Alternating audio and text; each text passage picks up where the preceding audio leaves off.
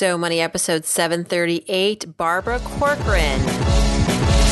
You're listening to So Money with award-winning money guru Farnoosh Torabi. Each day, get a 30-minute dose of financial inspiration from the world's top business minds, authors, influencers, and from Farnoosh herself. Looking for ways to save on gas or double your double coupons? Sorry, you're in the wrong place. Seeking profound ways to live a richer, happier life. Welcome to So Money. Welcome back to So Money, everyone. I'm your host, Farnoosh Torabi. Our guest today needs no introduction. She had 22 jobs by the age of 23. She built a $5 billion business with a $1,000 loan. She's a shark on ABC's Shark Tank, and she's the host of her new podcast called Business Unusual with the one and only Barbara Corcoran. She's on So Money today. This is a huge deal for me. You know, have had the privilege of interviewing Barbara many times over the years, and every time I get goosebumps. Every time I get a little nervous. I get butterflies in my stomach. Is she going to like me? And that's why I think I love her. She's the real deal. And on our show today, she talks about childhood, goes down memory lane and talks about the impact that her mom had on her relationship with money today as an adult woman. She talks about why she felt lost the moment that when she sold Corcoran Real Estate, her real estate empire, for $66 million. And this was a little self-indulgent, but I had to ask her about Dancing with the Stars. Some of you know that this show is sort of my pipe dream, to be on this show and dance my tail off. That's kind of what I want to do. It's really why I'm doing anything at this point. It's so I can get out there and someone will notice me at ABC and put me on stage. It's a pipe dream. I get it, but it's fun to think about. Anyway, I had to ask her about it because she was on Dancing with the Stars. So she indulged me and told me the most ridiculous story, which is at the very end of the podcast, if you want to fast forward it to there. But really, this is an episode not to be missed. If you listen to anything this week, and I know a lot of you try to listen to at least one or two episodes per week, make this the episode you definitely reserve for the week. Here is Barbara Corcoran. Barbara Corcoran, welcome to So Money. I'm so excited to connect with you here. I'm so happy to be here. I've been waiting for this call all day. Good. I'm so glad. That means a lot to me. You know, I've interviewed you for Yahoo, CNBC. We've been on panels together on the Today Show and Bloomberg. So it's really special to have you now on my podcast, especially. It's nice, but I miss your great face. I want you to know. Oh, well, we'll have to get together again soon. I mean, but this is great timing because you've actually launched your own podcast called Business Unusual. So at least now we have something in common. That's true. Well, we were both pretty before all this, by the way. We have our good looks. Yeah. Well, why a podcast, Barbara? I'll tell you why. I've done a lot of TV work, as you know. I've written books, and that's a great experience. But there's something about a podcast that feels so personal. I almost feel like it's similar to a love letter.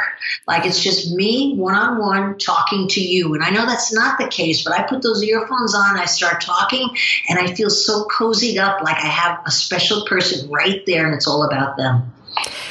What keeps you going? Because you've got the Shark Tank show, you have your investments. Obviously, after the show, you go and you be that investor. You are that shark. And then you have all your other projects. You're constantly doing media. Are you cloning yourself? Like, how is it? No, you know what I love? I love change. That's why I've always had my own business. When you're in your own business, you're the lead dog. You're going to see all the best views on the front side. And for me, I love causing change just because I'm curious. Oh, I wonder what that's like. I'm jealous. Like I saw your great success with your podcast. I'm like, I'm jealous. Why should she have a podcast and not me? So I'm motivated because I'm competitive.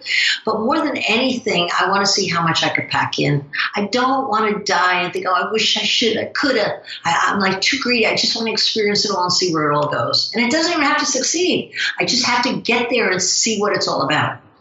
You heard it here first, everyone. Barbara Corcoran is jealous of Farnoosh. I am, of you. I was listening to your podcast. It's very good. And I love that it is, this sort of 5-minute storytelling that you do that's sharing a lot of your personal experiences and insights as an entrepreneur. And one of the things you talked about was that the only business guru that ever mattered to you was your mom. How It's so? really true. Well, because I got lucky. I got a great mom, and my mom would have been a phenomenal business person, or she would have done well with anything. She raised 10 kids on a shoestring budget. She got all her 10 kids in a 2-bedroom flat with 1 bathroom. That alone is a feat worth bragging about, wouldn't you think? But my mom was very efficient. She knew how to make easy work of a lot of work. She never laid down. She never stopped working. The very first time I ever saw my mother on her back was at her funeral. As weird as that was, right? Kind of like I realized I never had. But here's the thing. My mom gave practical advice, how to get it done type advice. And so I kind of just took whatever she taught me and brought it to the workplace, and it worked like a dream. It's just about getting stuff done business, and making people around you happy so they're willing to play with you. And my mother was the smartest person I've ever met in that whole arena of life. 10 kids on a shoestring budget. Our sponsor here for the show, Chase Slate, found that over 50% of parents have had a conversation about money with their children. Did your mom ever have a conversation about money with you? Constantly. And the two things we all heard growing up under her wing was money was meant to be spent. That was her attitude. Money's meant to be spent. And when my dad got fired from his job, which happened probably, I'd say, every 8 to 9 months, because of insubordination. In hindsight, I think he should have been in business for himself, but couldn't afford to be with all these mouths to feed. But when he got fired for insubordination, he would just, I told that boss where to take his job and shove it. That was my dad's attitude. Then my mother would have to figure out how to keep us fed and clothed, right? Mm-hmm. Until he landed another job. So for most kids, that would be a tragedy and a sense of panic in the family. But my mother used to say, I'm not worried about money. It all works out. And that was her belief. And it did always work out. The greengrocer Bubsy, who loved my mother, I think he should have married her, honestly, used to keep delivering the groceries until my dad picked up the next job and could catch up. And everything kind of worked out. I do remember I was almost going out of business in the second real estate recession I was living through. And my mother sensed the angst in my voice when we were just talking one night on the phone. And she stopped. She said, wait a minute, you're not worried about money, are you? And I go, yeah, I have like 400 people. I owe Citibank this. I owe the advertising company that. Mom, I don't think I could even stay afloat. Of course I'm worried about money. And she said, what a waste of time.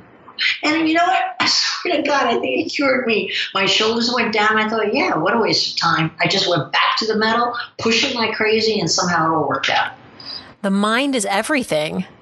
It's not everything. It's a start point. The mind frames where you're going to go, and then your effort and hard work ethic gets you there. But if you don't have the right frame of mind and you don't really have the attitude of belief, how do you even work hard? Nobody wants to work hard at something they don't believe in. So it starts with the mind, but it finishes with the legs. No doubt in my mind about that. You were also talking on the podcast, your podcast, Business Unusual, that, after 25 years of building Corcoran Real Estate, which then you sold for, I think it was $66 million. Mm-hmm. Cash is the key line there. Cash. Yeah, that goes in the bank. That would have been a good day to go to the ATM. I'm sure you did that. I did go to the ATM, and I didn't know where the cash was. When I got my receipt out, I almost had a heart attack because I saw $44 million in my checking balance. I go, oh, that's where the money went. And then I got the rest of the remainder about 3 months hence. Oh, good. Yeah, that's a lot to be wondering where that is. Yeah. You said after that experience that you did feel lost. You felt like nothing exciting was ahead of you. So what changed? Well, I felt lost because I had sold my family. I had seen it as selling a business, and I had become the number one broker in New York, which was my goal. And I just had a baby at 46, and I was finding that I couldn't be a super mom and a super mom in both places. And so it seemed so logical and such a quick decision to just decide to sell. Boom, perfect time to sell. Let's get out of here. Okay. And fortunately, I found a buyer right away. But what went awry after that was my lack of giving thought to what I was going to do with the rest of my life. I really thought I'm a pretty good pasta maker. I'll take lots of Italian cooking classes and really widen my arena of pasta making. I swear that's about as far as I thought. But one class into it, I realized this is not going to fulfill me in any way, anywhere soon. And so I had to sit down and figure out what I want to do with myself. And that's when I came up with the idea that I would repackage myself. Some people call it reinventing. I call it repackaging.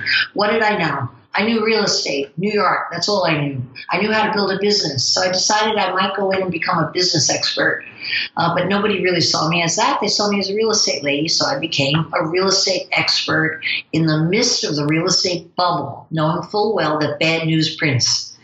bad problems with real estate, and I talked about it week in and week out at the Today Show. And eventually that led to Shark Tank, fortunately, and they picked me up for that show. And I've been there 9 years ever since, which has been just as much fun as building my Corcoran Group business, because I'm building all these other businesses. 70 to date I've invested in, and probably of those still standing are probably 15. I work day in and day out with all of those entrepreneurs, and I love it. They're my new family. Your co-shark, Mr. Wonderful, has said that his most successful businesses through Shark Tank have been female-led businesses. Has that been your experience too? You know, I wish I could say that. I didn't know that Kevin even said that. I'd like to check that out. I'm going to actually call him right after you hang up with me. No, I have not found that. I have found the opposite. And believe me, I'm trying to figure out why that is. I would say that every one of my successful businesses are partnerships, meaning two people instead of one. And of course, I'm attracted to that. It's like two people for the price of one when I invest in a business. I hedge my bets, you see. So partnerships I do very well with, and except for one, every one of them are two men leading the business. So go figure that out. And among all the women I've invested in over time who are in partnership or on their own, I can't honestly say that I've had a success. Isn't that weird? So I'm going to have to trade businesses with Mr. Wonderful. I think. So I'd much rather be working with the girls than the guys. We actually had Cousins Maine Lobster on this podcast, episode 726, not too long ago. You had mentioned that what gets them going is really their competitiveness, is what's been. You betcha. Yeah. I think they also are competitive amongst themselves a little bit. You spotted that, didn't you? It took me a while to see that. They're both groveling for the mic and saying one more clever thing more than the other guy. Did you notice that? I did. And so much so that I tried to not give any one of the cousins any more of the spotlight during the podcast, because I felt like I didn't want to disappoint one of them. I definitely felt that. Let me tell you, just for the next time you interview these guys, you should have them back, because they are like dream entrepreneurs. If I could clone them, I'd be the happiest woman on earth. But next time they're in, start giving one more attention than the other. Then you'll really see the other guy come out. Oh my gosh. That'll be a great episode for sure. I've interviewed you so many times. It's been such a privilege. And some of the financial facts about your life that have surprised me is, one, you don't spend money on first class plane seats.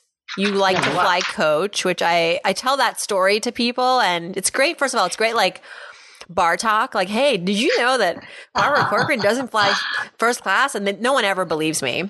No, wait. That's not entirely true. When I have to pay the ticket, I will not buy a first class here. It's triple the price. What, am I crazy? Exactly. And I don't want my children to learn that they can afford a first class ticket. Let them get their own goddamn. I can't say that. Let them get their own job and pay their own ticket. But when I have a client paying, I'm always first class. Yeah, that's their money. No problem at all. And I eat as much as I could, and I drink the free wine.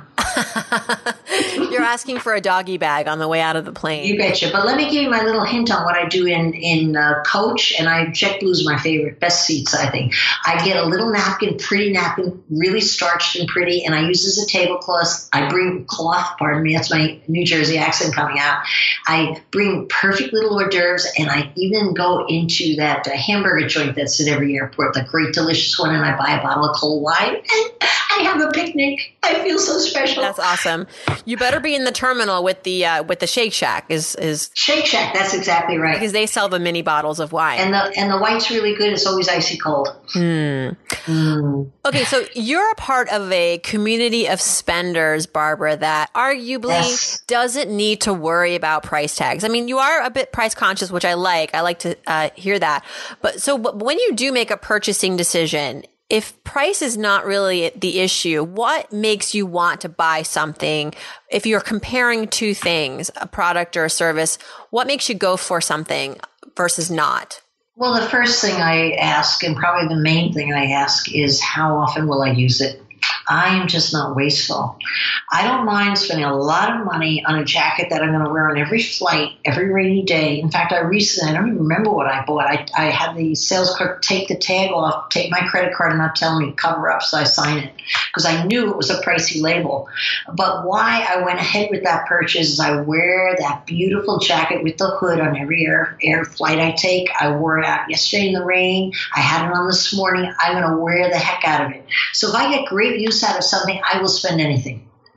But if I don't get good use out of it, I'm not going to spend a dime. Forget about it. It's so wasteful. I can't help but to think what a family could do with that money who didn't have the means. They would feed their family for a month on the cost of a designer jacket. And so I just don't have that freedom of thought to be able to go there unless I'm going to wear it and justify it. Oh, I'm going to wear it. It's all right. It's okay to do this. And then I'm okay with spending the money. Yeah, you mentioned you bought a red dress or some sort of Gucci dress that you Yes. regret because you're like, Definitely. The one with the little navy stripes on with the tie at the neck. You know what? I don't know. I'm not going to blame it on a guy that helps me dress for TV. He said I'd wear it on Shark Tank and I'd look like $1 million, told me all this. I never wore it on Shark Tank. And I feel so guilty. I only wore it twice. I'm not wearing it anymore. And as we speak, that dress is in the box that I have labeled in my closet called Sisters. You know, I have 5 sisters, all of which, except for one, is exactly my size. So anything I don't use that goes out that season to my sisters, and they're thrilled to get the stuff. perfect. Really. You could also sell it on consignment. I'm sure that Why would would go I do for that? Just Well, tell them, make sure to tell everyone that I wore it. If Barbara's worn this, and they might. No, I'd rather see my sister smiling. You know, when we have our sister reunions, which we do every other year, everyone comes in my old outfits. It's so much fun. That's cute. Why did I give that to you? I love that dress. That is really cute. Who are your role models, or who is your role model? Do you have a role model? Not really. You know, honestly, I mean, my mom was, and she's been gone for 5 years, but I still lean on her. We all do in my family. It's like, what would mom say? What would mom do? And we even say that to each other when we're talking and in a bind, because she was a great source of wisdom. And you know what? We don't know what she would say or do, but we guess and we feel like we're right in our guesses. So I haven't found anyone, honestly. I'm not looking for anyone. I think I'm okay with what I got. I got the big lucky break in life, a great mom, and then I got a great dad. I mean, how many kids could brag about that? So I feel like I've been well fed. Do you know what I mean? I think I'm okay now. Okay, as maybe I'm the role model now, maybe my own role model, but I think about what my mom would do. Yeah. You're the North Star for so many people. Oh, that sounds right.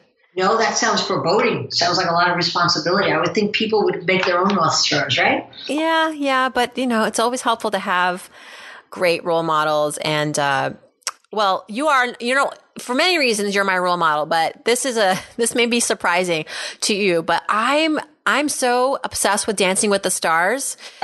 People who listen to this show know that if I like, that is my dream. I wouldn't have figured you would be one of those people. My God. I know, right? What's wrong with me?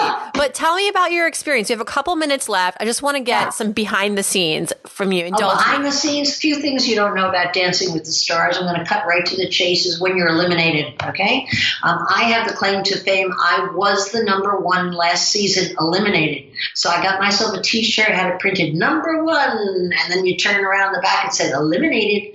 So I made a joke of it because I had to return to Dancing with the Stars for the final episode and dance again when you were the number 1 loser. So easily done.